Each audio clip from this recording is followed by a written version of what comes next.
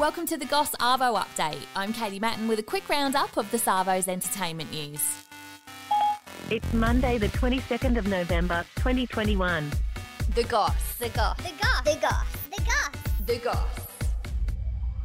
The 29th Annual American Music Awards are currently taking place in LA, which is Sunday night their time, hosted by Cardi B, who showed up wearing a gold mask covering her face. And you know what? Because of the kids, I have to realize I do have to change. She said she was scared of swearing during the live performance, saying she was running on just 2 hours sleep.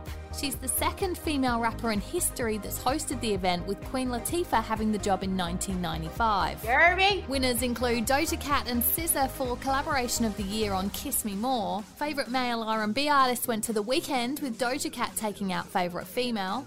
Best female pop artist is Taylor Swift, with the male award going to Ed Sheeran, who said he hates those big celebrity events. Everyone kind of is giving each other the side eye, going, well, I want to win, no, I want to win. And it's a really horrible atmosphere.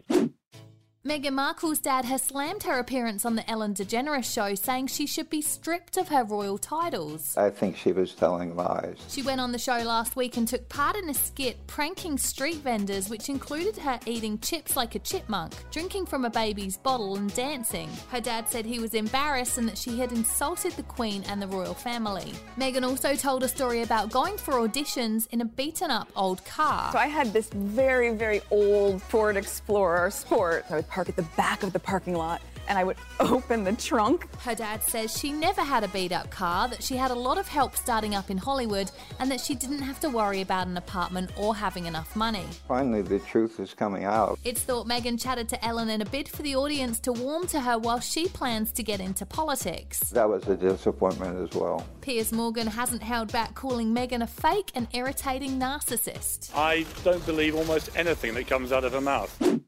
And Erin Molan has addressed rumours that she's moving into politics, saying that it doesn't pay well enough and that she wouldn't rule out a political career sometime in the future. For everyone who's watching, for their children in the future, so that you can rest assured. The sports presenter and co-host of Today FM Breakfast Show said she had chatted with key people from the Liberal Party, but that it wasn't the right time to jump careers as a newly single mum. The government gets tough on this. They introduced legislation. Last year, she had a taste of politics, leading a campaign against cyberbullying, which resulted in new legislation, with the Prime Minister ScoMo apparently keen for her to run. The time to ignore trolls is over. The time to prosecute trolls is here. Her dad, Jim Molan, is a Liberal Senator for New South Wales.